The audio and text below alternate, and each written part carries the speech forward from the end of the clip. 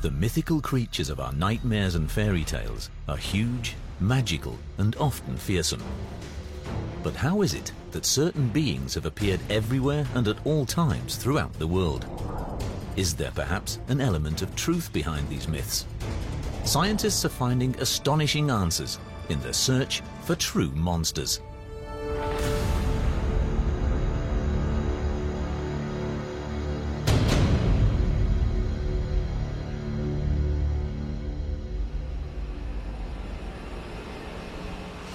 Appearing from the haze of history as if from nowhere, the dragon is one of the best known and oldest of all fabled creatures. All over the world, the dragon is the main figure in sagas, fairy tales, and modern fantasy stories. Sometimes it's a dangerous opponent, sometimes a powerful ally.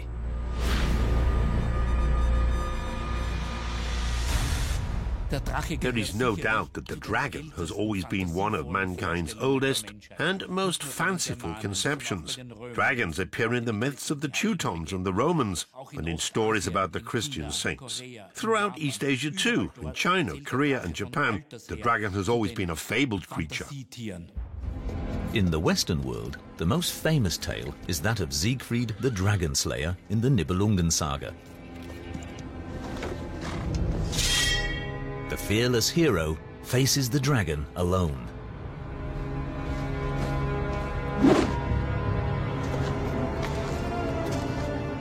The roles are clear.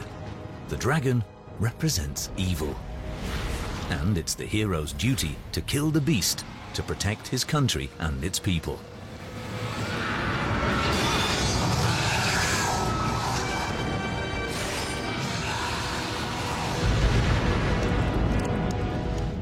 The victor then acquires the strength of the vanquished.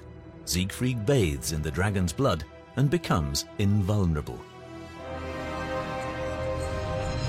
In the Siegfried saga, the dragon is a huge, dangerous monster, a creature it takes a true hero to kill. Whether we're talking about a saint's tale, like the one in which St. George slays the dragon with his lance, or in the Sylvester legend, in the Europe of the Middle Ages, the dragon was the personification of evil. Even the Bible tells of a momentous struggle with a dragon. In the book of Revelation, the archangel Michael and his angels battle against the beast. The dragon is even compared with the devil. And the great dragon was hurled down, that ancient serpent called the devil or Satan, who leads the whole world astray. We mustn't forget that in the religious visual imagery of the Middle Ages, the dragon symbolizes hell itself. In church art, the gateway to hell is portrayed as the gaping jaws of a dragon. Ever since the 9th century, there have been countless depictions of the gateway to hell as the jaws of a dragon, which menaces sinners with its sharp teeth, swallows them, drags them down into the depths, or envelops them in flames.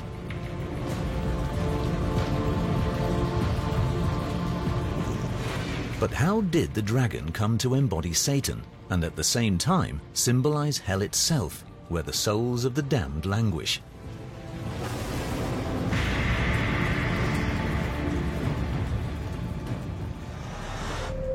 One possible explanation can be found in Iceland. The unique nature of the world's biggest volcanic island has given rise to mysterious sagas. For the people of Iceland, mythical creatures are part of everyday life. Biologist Tryggvi Gunnarsson has a workplace which literally conjures up dragon fantasies. This region in the south of Iceland is known as Brennisteinsfjöll. The name means sulfur mountains. A monster could be lurking behind every rock. But the Thri-no-Kagigur is something very special. Here you can descend into the maw of hell as a visitor. This volcano is not only the deepest vertical lava shaft on planet Earth, but it's also pretty much the only cinder cone, only lava chamber accessible to humans on the planet. An open cable lift takes the visitor some 120 meters down to the bottom of the magma chamber.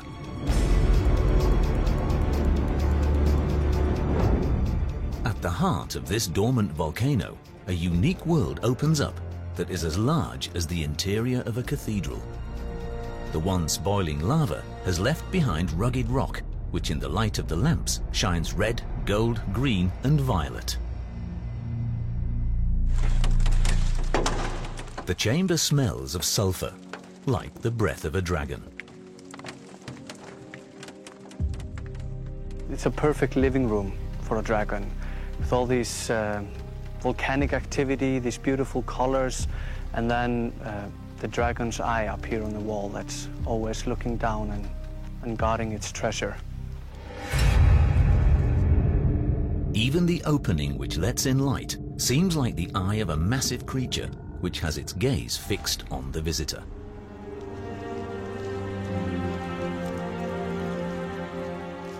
Caves have always been places of amazement, but also of horror. In the minds of men, the danger became a sleeping beast, which should on no account be awakened. There are many caves, and they are often dark and damp. Many have not been set foot in for thousands of years, and whatever is found in there is unbelievably strange. At the same time, of course, from a more psychological point of view, caves symbolize all our fears of the unknown. Thus, the dragon is often an image of what man fears. For Christians, that is the devil and hell. But the dragon myth is much older. In ancient Greek, the word drakon means to eye. At first, the term was used to describe every large species of snake without poisonous fangs.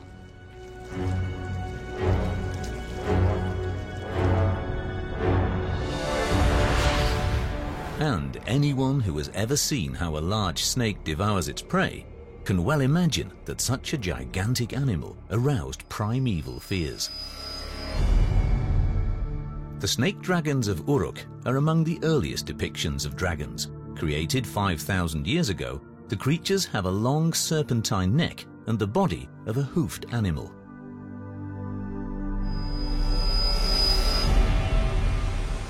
One theory is that early observers could not tell precisely that here a hunter was devouring its prey, so the two animals were depicted as one.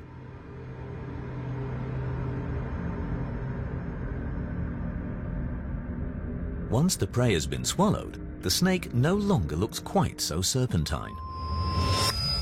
Many portrayals of the Draco bipeds, the two-legged dragon, could have been based on a constrictor during the digestion process.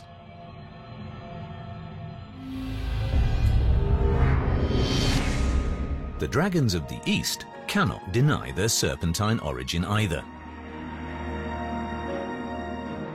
However, they tend to be found more in water than in caves. In contrast to the dragons of the West, Asia's dragons are seen everywhere in all their splendor. There is no hero wanting to slay them. In East Asia too, of course, there are dragons that are dangerous or can harm people. Basically, though, the relationship towards dragons is one of respect and, occasionally, of reverence.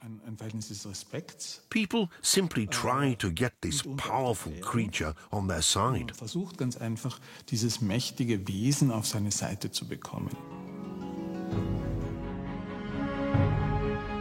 As early as the 3rd century BC, a Chinese scholar by the name of Wang Fu described the dragon as a hybrid creature made up of 9 animals.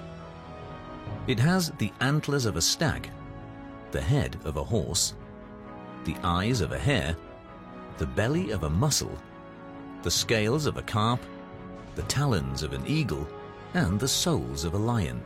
The characteristics of these animals are also found in the dragon.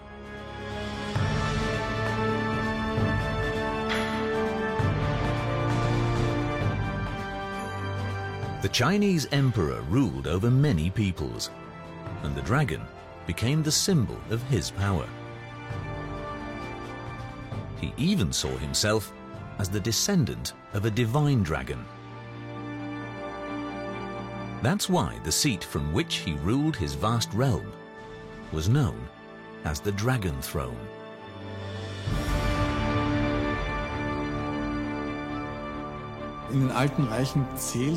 In ancient empires, one of the imputed qualities of the ruler was that he was able to control the weather, which is, of course, of vital importance to agriculture. Moreover, in China, the change of the seasons was also directly attributed to imperial rituals. And in these rituals, which affected the seasons, the dragon, or various dragons, was very often addressed because it or they prevailed directly over the elements. Thus, the Nine-Dragon Wall near the Forbidden City in Beijing depicts several dragons rising out of the ocean together to conjure up wind and rain. Dragons are also regarded as masters of the monsoon, which is both a blessing and a threat for the people of Asia. Not only the absence of rain, but also an overabundance of it can be disastrous for agriculture. Even today, dragons are an integral part of the townscape in modern Asian cities. The dragon long since progressed from the bringer of rain to fill people's bellies and make them happy, to a general symbol of good fortune. Consequently, the Chinese New Year is always celebrated under the sign of the dragon. If he is honored, he will bring good fortune for another year. Even today, the dragon of the East does not need any wings in order to fly. Yet in the West, dragons develop powerful wings very early on. But where exactly does this concept of a winged dragon come from?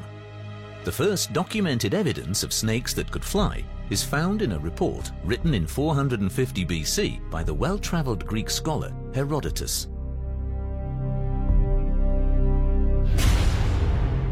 Every spring, apparently, the Egyptian city of Buto was attacked by fearsome flying serpents. The defenders of the town managed to kill the beasts in large numbers. Later, based on his report, these drawings of the flying reptiles were created. He traveled to Egypt himself to investigate this story, and he spoke to priests in Egypt who took him to a valley in the desert and showed him heaps upon heaps of skeletons of flying serpents. And we don't know what he really saw. It sounds like it was a fossil bed of some sort, heaped up with fossilized skeletons that were unrecognizable to the people of Egypt, and so they identified them as flying serpents. Paleontologists now working in Egypt have discovered a lot of fossils of dinosaurs, flying reptiles. It's tempting to think that perhaps Herodotus saw something like that. For a long time, scientists saw no link between dragons and fossil finds. The earliest reports of dragons and corresponding works of art came from the Mediterranean region. However, there was no evidence of fossils of flying saurians being found there. It's only of late that science has begun to focus on North Africa.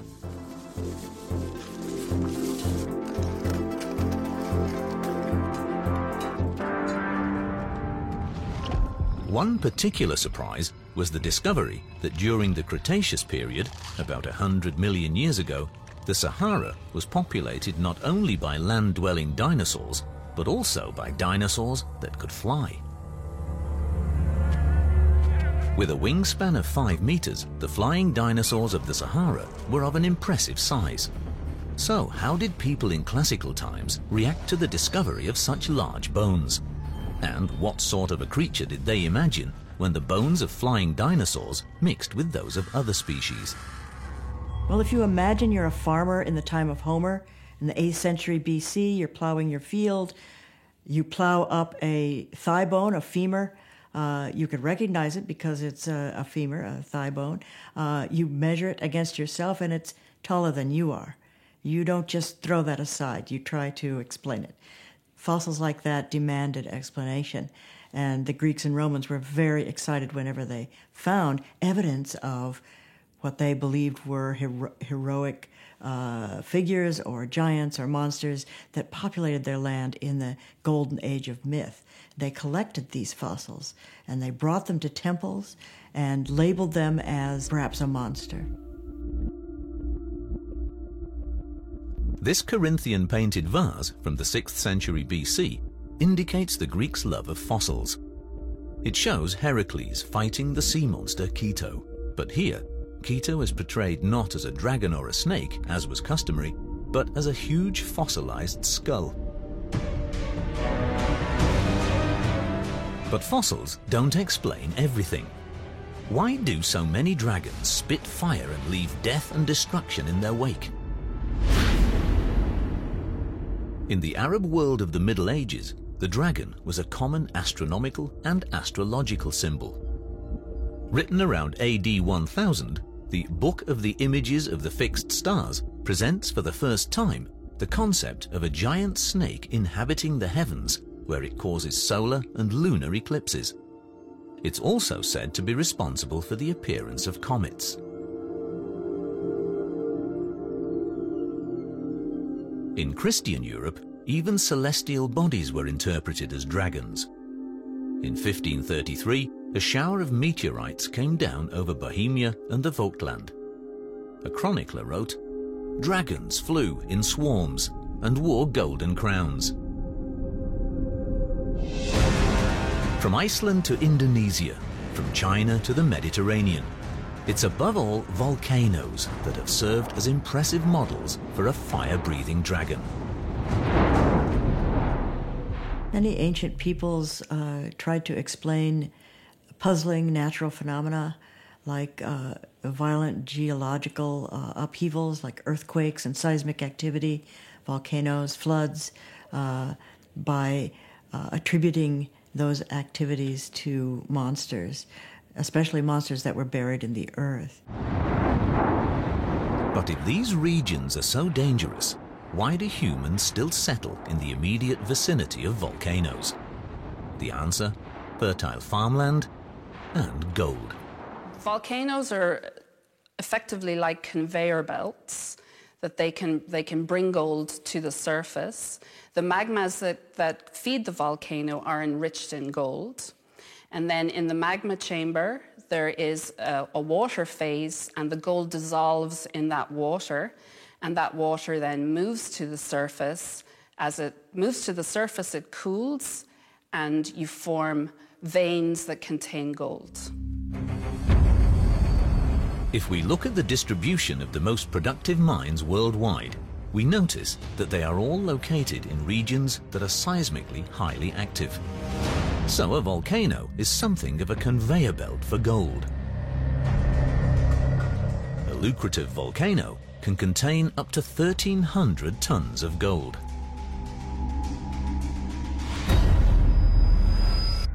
And it's here that we find the original motive for killing a dragon: its hoard of gold. The early hero, you see, was no savior of the world. He was a thief who had his mind mainly on one thing: seizing the dragon's treasure. Heracles, the Greek hero, used cunning to steal the golden apples of the Hesperides, which were guarded by Ladon, a serpent-like dragon with 100 heads. In the original Nordic saga, even Siegfried killed the dragon Fafnir for its treasure. It was only in the Song of the Nibelungs that he slew the beast to free the land from the plague. The dragon Fafnir was defending a large hoard of gold treasure, and that's a very common motif about dragons around the world. Dragons or serpents or monsters of some sort often are defending treasure, especially gold. Some scholars have suggested that perhaps the Scythian gold mining prospectors wanted to protect their gold from strangers and invaders, and so they devised the story of fierce griffins that would attack anyone who came near the gold. It's an intriguing theory. Wherever a volcano is smouldering, gold in plenty is to be had. It's likely that early prospectors made up tales of terrifying dragons just to protect their mines from thieves.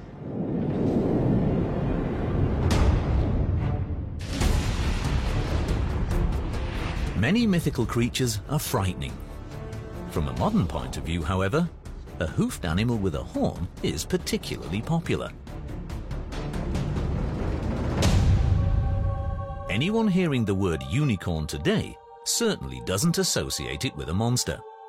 A unicorn is regarded as a beautiful, extremely rare and exceedingly pure creature. But what exactly is behind this dazzling appearance?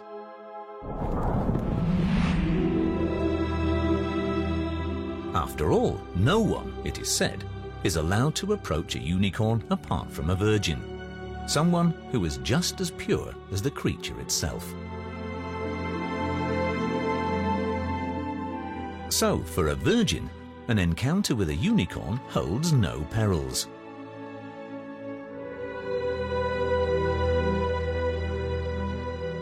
But anyone else gets speared by its horn, or they die when they touch it. So is the unicorn, after all, a fabled creature with a dark side? A unicorn, of course, isn't just a horse. It has a pointed weapon on its head. This fact can be incorporated into a fairy tale along bogeyman lines. If you're not a good person, if you're not pure inside, the unicorn will come and it will know, and then you'll be in real trouble. It's the same as with the bogeyman who is waiting outside, except that the aura of the unicorn makes it even more horrific, of course. At all events, in the Middle Ages, the unicorn's aggressive side also made it appealing in the field of chivalry. It appears in various coats of arms as the symbol of courage and strength.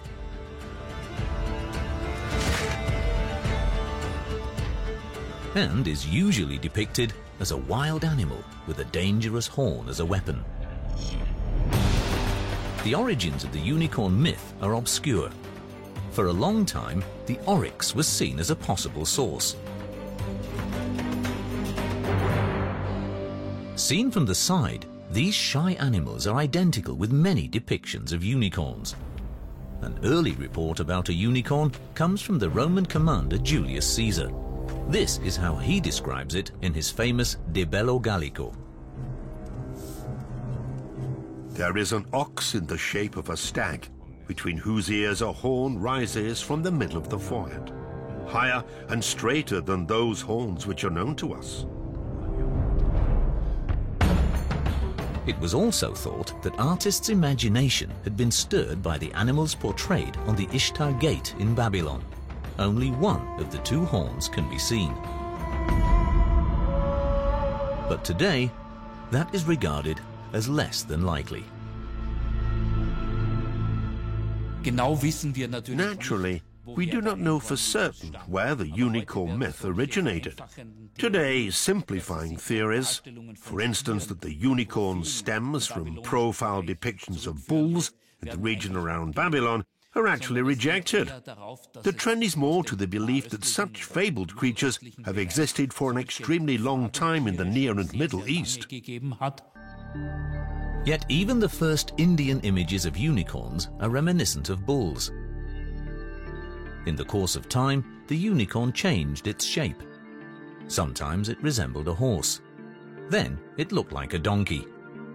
Here, a virgin is catching a unicorn that is scarcely bigger than a goat. The fact that in medieval tradition a unicorn can only be caught by a virgin goes back to a positive Christian interpretation. Just as Christ could only be born through Mary, a pure maid, a unicorn can only be caught by a virgin.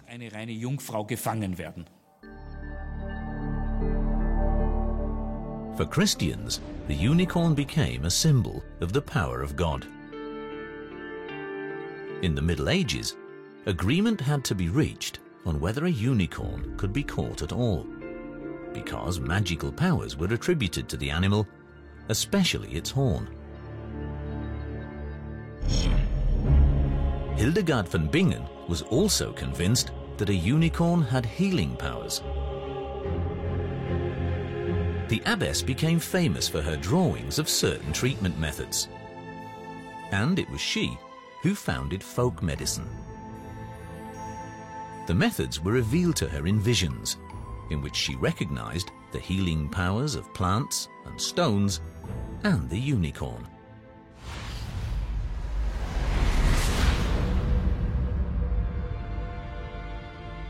Prepare an ointment from the liver of the unicorn, she advised, and it will heal all leprosy. Or, make shoes from its hide, and you will always have healthy legs and feet, because its hide is imbued with great potency and health-giving properties.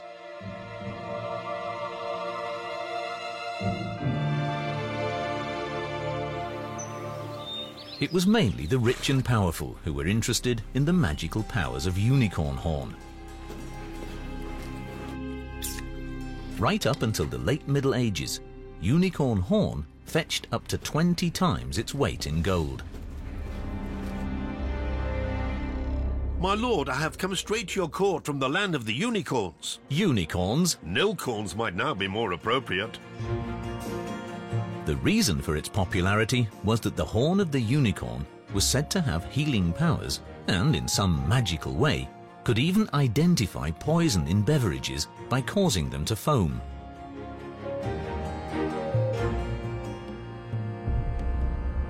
Magical drinking horns. Thus, many a hated ruler hoped to extend his life through the power of the unicorn.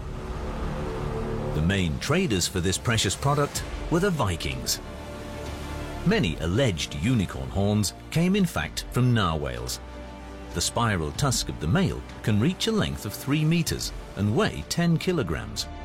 The Vikings hunted narwhals in the Norwegian Sea on a large scale. From their ports and trade centers in the north, they supplied the whole of Europe with the coveted commodity. From the late 13th to the early 17th century, they held a monopoly on unicorn articles, which earned them handsome profits everywhere.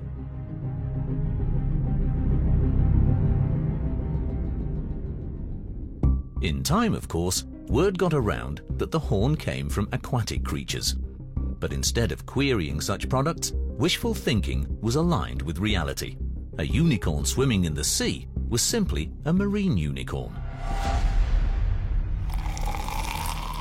As long as the poisoners remained inactive for fear of being discovered, magical unicorn vessels continued to function.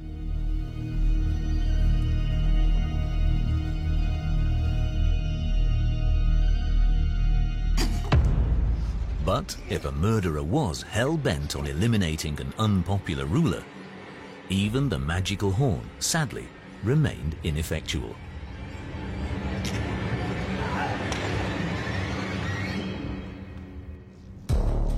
For a long time, natural scientists took no interest in the unicorn. They regarded it as nothing more than a figment of the imagination. Of late, however, their attention has focused more on the question of how the unicorn myth originated. Professor Andrei Szczepanski from Tomsk University in Russia pays regular visits to the banks of the Irtysh in Kazakhstan. Time and again, paleontologists have found the remains of primeval creatures in the region around the river. For Professor Szczepanski, the Irtysh is both a blessing and a curse. The bones and remains of larger mammals are usually found in the alluvial sediment along the banks of rivers, often on the edge of clay or other deposits. The river collects the bones and carries them to beaches or sandbanks and quickly covers them with new sand. In this way, the bones are preserved.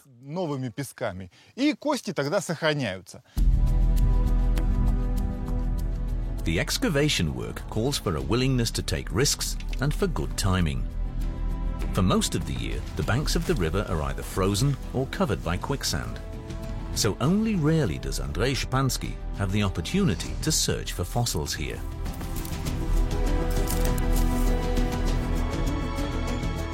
The conditions are simple. One man, one trowel.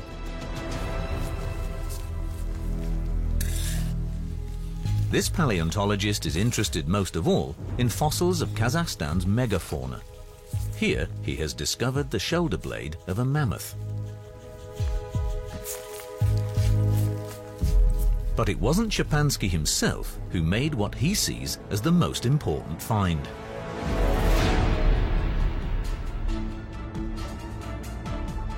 It is kept at the Natural History Museum in the Kazakh city of Pavlodar. The remains of an elasmotherium. It was only Professor Szczepański who was able to identify which animal the skull with the mysterious frontal protuberance belonged to.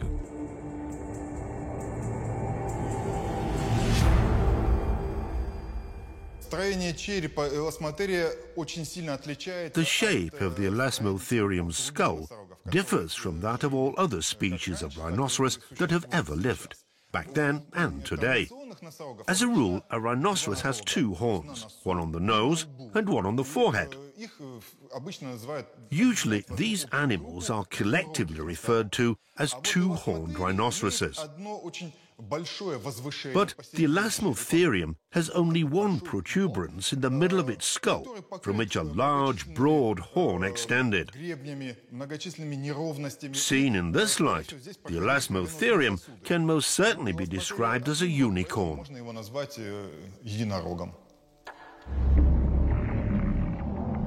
The Elasmotherium was one of the largest creatures in Ice Age Eurasia. Up to now, though, it has not been seen as a basis for the unicorn, because an encounter with man has simply been ruled out. According to research, the Elasmotherium died out around 350,000 years ago.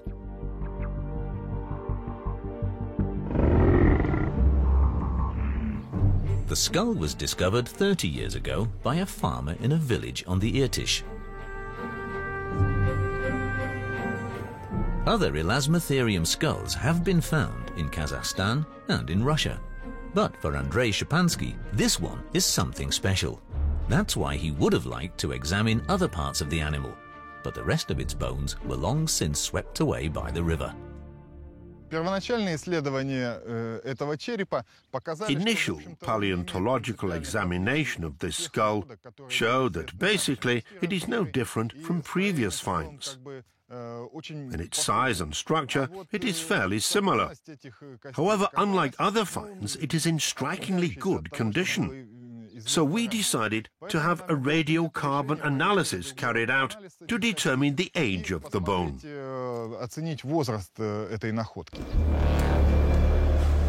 The first bone analysis in 2016 indicated that the skull is possibly no more than 29,000 years old. This was such sensational news that in 2017, Szczepański decided to have the result confirmed by another laboratory. If the sample was carbon dated correctly, it is possible that stories surrounding the unicorn might have begun with the Elasmotherium.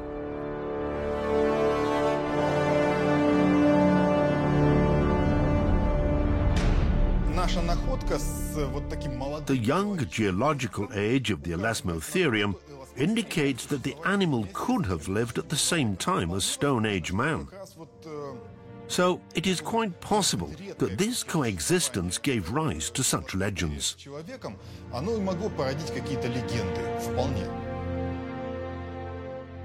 Cave paintings like those in Rufinyak led scientists to assume some time ago that modern man might well have encountered the Elasmotherium. In that case, so the theory goes, memories of the one-horned giant could have been handed down by word of mouth over many generations. In the past, however, no find had been made to support this theory. Even the 2016 carbon dating of Szczepański's elasmotherium sample is controversial. The laboratory said the amount of material provided was too small and possibly contaminated. Now it is hoped Zara Talamo from the Max Planck Institute in Leipzig will shed some light on the darkness surrounding the origins of the unicorn. She has often uncovered instances of incorrect dating. So radiocarbon dating is a technique that dates organic material back to 50,000 years ago and is very sensible for contamination. So we have to really avoid any modern carbon that goes into the sample. Natural materials at the site can contaminate a sample, and so can man, simply by removing, storing, and packing the find. This contamination has to be removed if the age of a bone from pre- and early history is to be determined reliably. Here at the Max Planck, we are focusing on bones material, and we have to extract collagen. So the first step is to demineralize the bone itself, and then there are many different steps in order to extract just the pure collagen. And one of the important steps, if you want to avoid contamination, is the ultrafiltration method. This collagen was then sent to the Archaeometry Center in Mannheim for radiocarbon analysis. The result was sobering.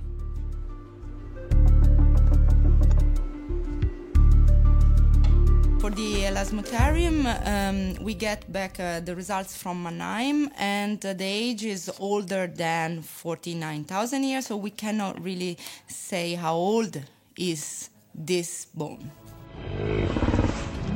So, even though the elasmotherium is a genuine original unicorn, it is unlikely to have been the source of any unicorn myth handed down by word of mouth. But perhaps the very appeal of this magical creature lies in the fact that we have no idea of its origins.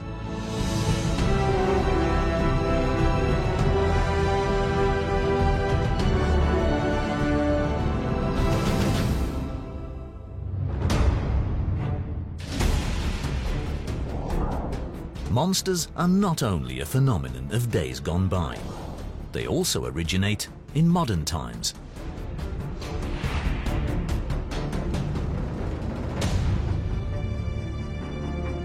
Northeast Puerto Rico in 1995.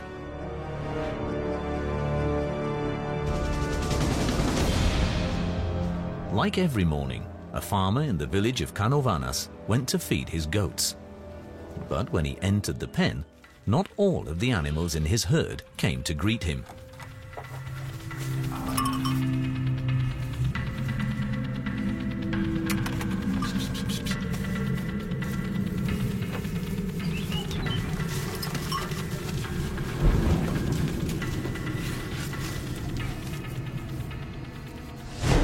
Concerned, he looked for those that were missing.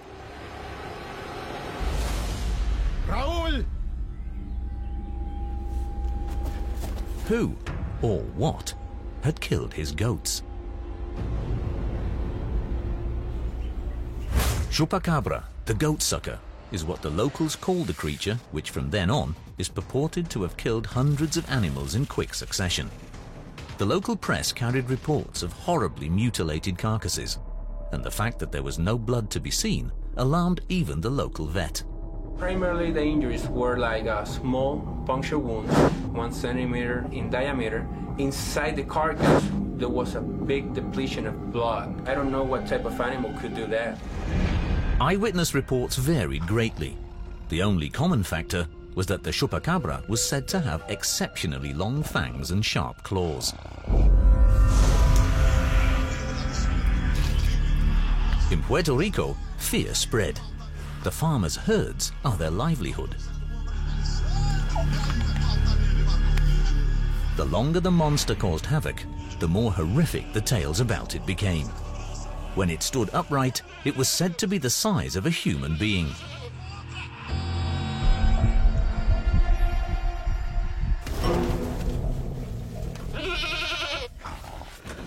The story of the chupacabra could have remained a local penny dreadful.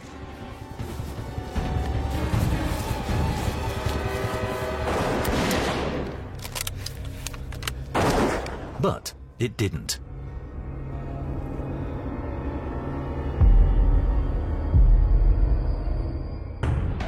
Descriptions of the monster became more and more fantastic. Some people claimed to have seen a demon, some form of devil incarnate, with naked skin, spines, and red eyes. And since Puerto Rico lies right next to the notorious Bermuda Triangle, the goatsucker also attracted the attention of people who otherwise focus on extraterrestrial beings.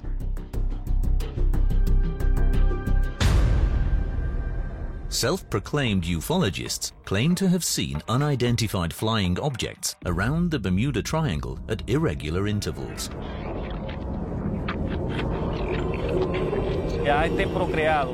We believe the mutant that they created has reproduced and it has gotten out of control. We have also identified a trend that people see UFOs at the locations before mutilations happen. As the media hype spread, so did the chupacabra. Its hunting territory has long included large parts of South and Central America and the United States. Like other monsters before it, the chupacabra had to serve as an explanation for puzzling phenomena. It became a projection screen for many people's fears. If I want to believe in a monster because it makes my world simpler for me, it's not a case of me being strange. No, the monster really exists. It's just that the others can't see it. I'm completely normal. The problem is the monster. And that's how such monsters spread digitally. The internet, then, is a breeding ground for modern horror stories, urban legends as they are known. Images of the Slender Man, giant jellyfish, mysterious mermaids, and other peculiar beings and monsters circulate on the internet.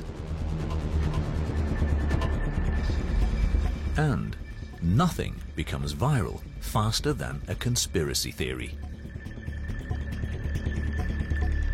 It can be proven that modern-day monsters were created on the internet. We know exactly when, where, and by whom. Living on a remote farm in southern Texas is a woman who has played a major role in the spread of chupacabra hysteria. More than 91,000 entries in the net link her to the monster.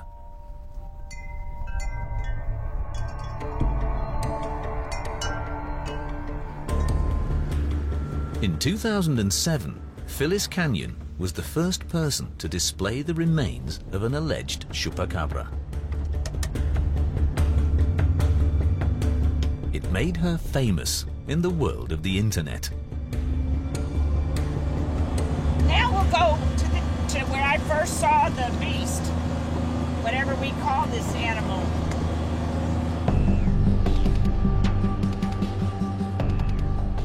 Phyllis knows the stories surrounding the chupacabra. When she found most of the chickens in her coop dead one morning, she was certain that the beast was responsible.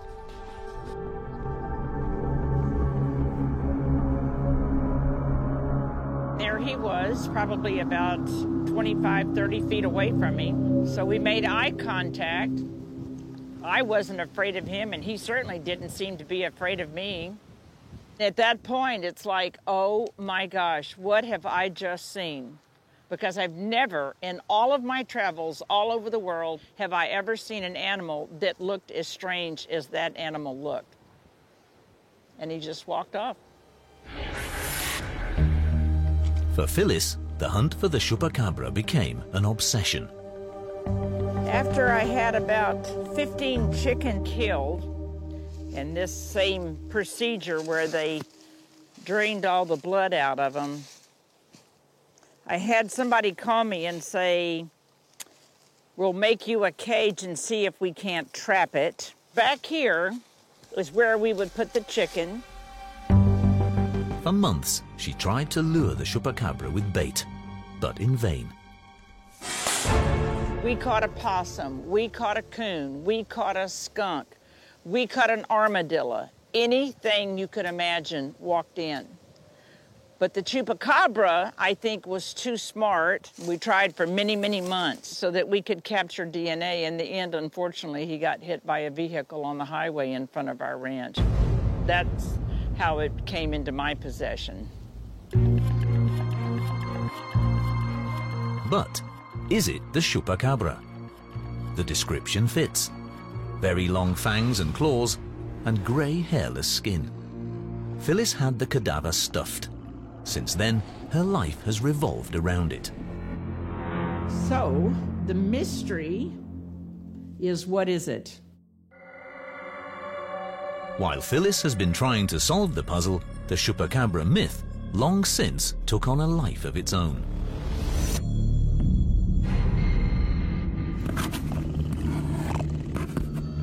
And with prominent assistance, is travelling round the world.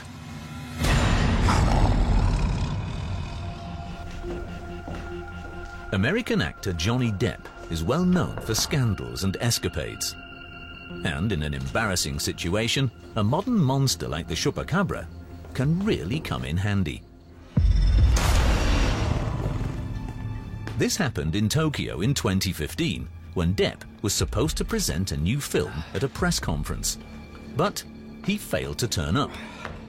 The assembled journalists waited in vain for the actor.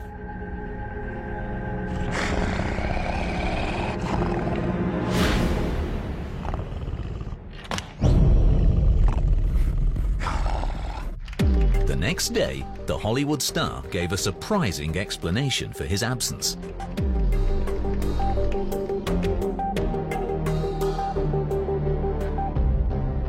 I was attacked yesterday morning by a very rarely seen or experienced animal called the chupacabra.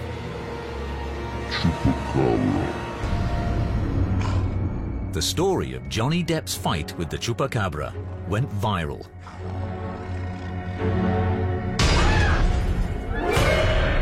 Fought with it for hours.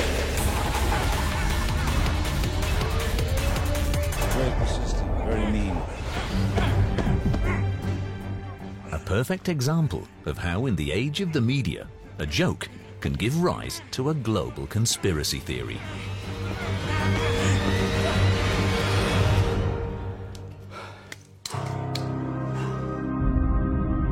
I threw him off the 23rd floor, so we'll never see him again. But, as with all monsters, there is a hint of truth to the chupacabra too. At the University of California in Davis, experts have analyzed DNA from Phyllis Canyon's specimen. The results of the maternal lineage test was that the DNA in the mitochondria was consistent with a coyote. The results from the paternal lineage, the Y chromosome, was interesting in that we had only seen the type of Y chromosome that we saw in this case in a Mexican wolf. That's something that we don't see very often. Those are relatively recently reintroduced in the midsection of America. But to see a species identification on this sample was not unexpected. So the chupacabra is a kind of wolf-coyote hybrid. But why is the creature hairless? And why has it got huge teeth and claws? Many of the animals that have been evaluated that are called chupacabras have been found to have sarcoptic mange. And sarcoptic mange is a tiny, tiny parasite that invades the skin and starts to basically chew and bite into the skin, and it's incredibly itchy. So these animals are scratching, they're rubbing, they're licking, and they'll actually lick their hair off. And then they get secondary infections which cause even more hair loss. And then as they continually lick and rub their skin, a process occurs where the skin actually becomes thicker and more pigment develops, and so they become hyperpigmented. That's why these animals look like they have elephant skin. And this is what the true monster of this story looks like: the mange mite. 200 of these tiny parasites can infest a single hair follicle. In the case of a sick animal, there can be millions of them.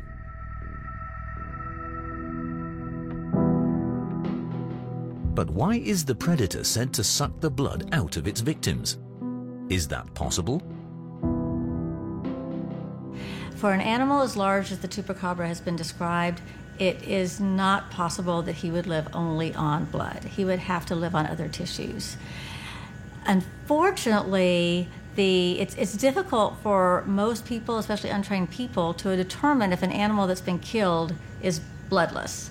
If there's no obvious blood there, doesn't mean that there's no blood inside it. And most of the necropsies that have been done on the victims of chupacabras have actually not been bled out. A coyote normally hunts wild animals, but when it has been as weakened by the mange as much as this poor creature, it can only overcome penned-in farm animals. In this story, it is the real victim. Every monster has its origin in a cultural, political, or medico-scientific phenomenon. But to some people, that knowledge is of no use. They believe that the monster truly exists and that there is a reasonable explanation for it. But establishing a connection between the two is really difficult. Irrespective of whether we are talking about a dragon, a unicorn, or a chupacabra, over and above the sagas, it's likely that the human mind has always been inspired by actual creatures. But it is only in our heads that they became monsters.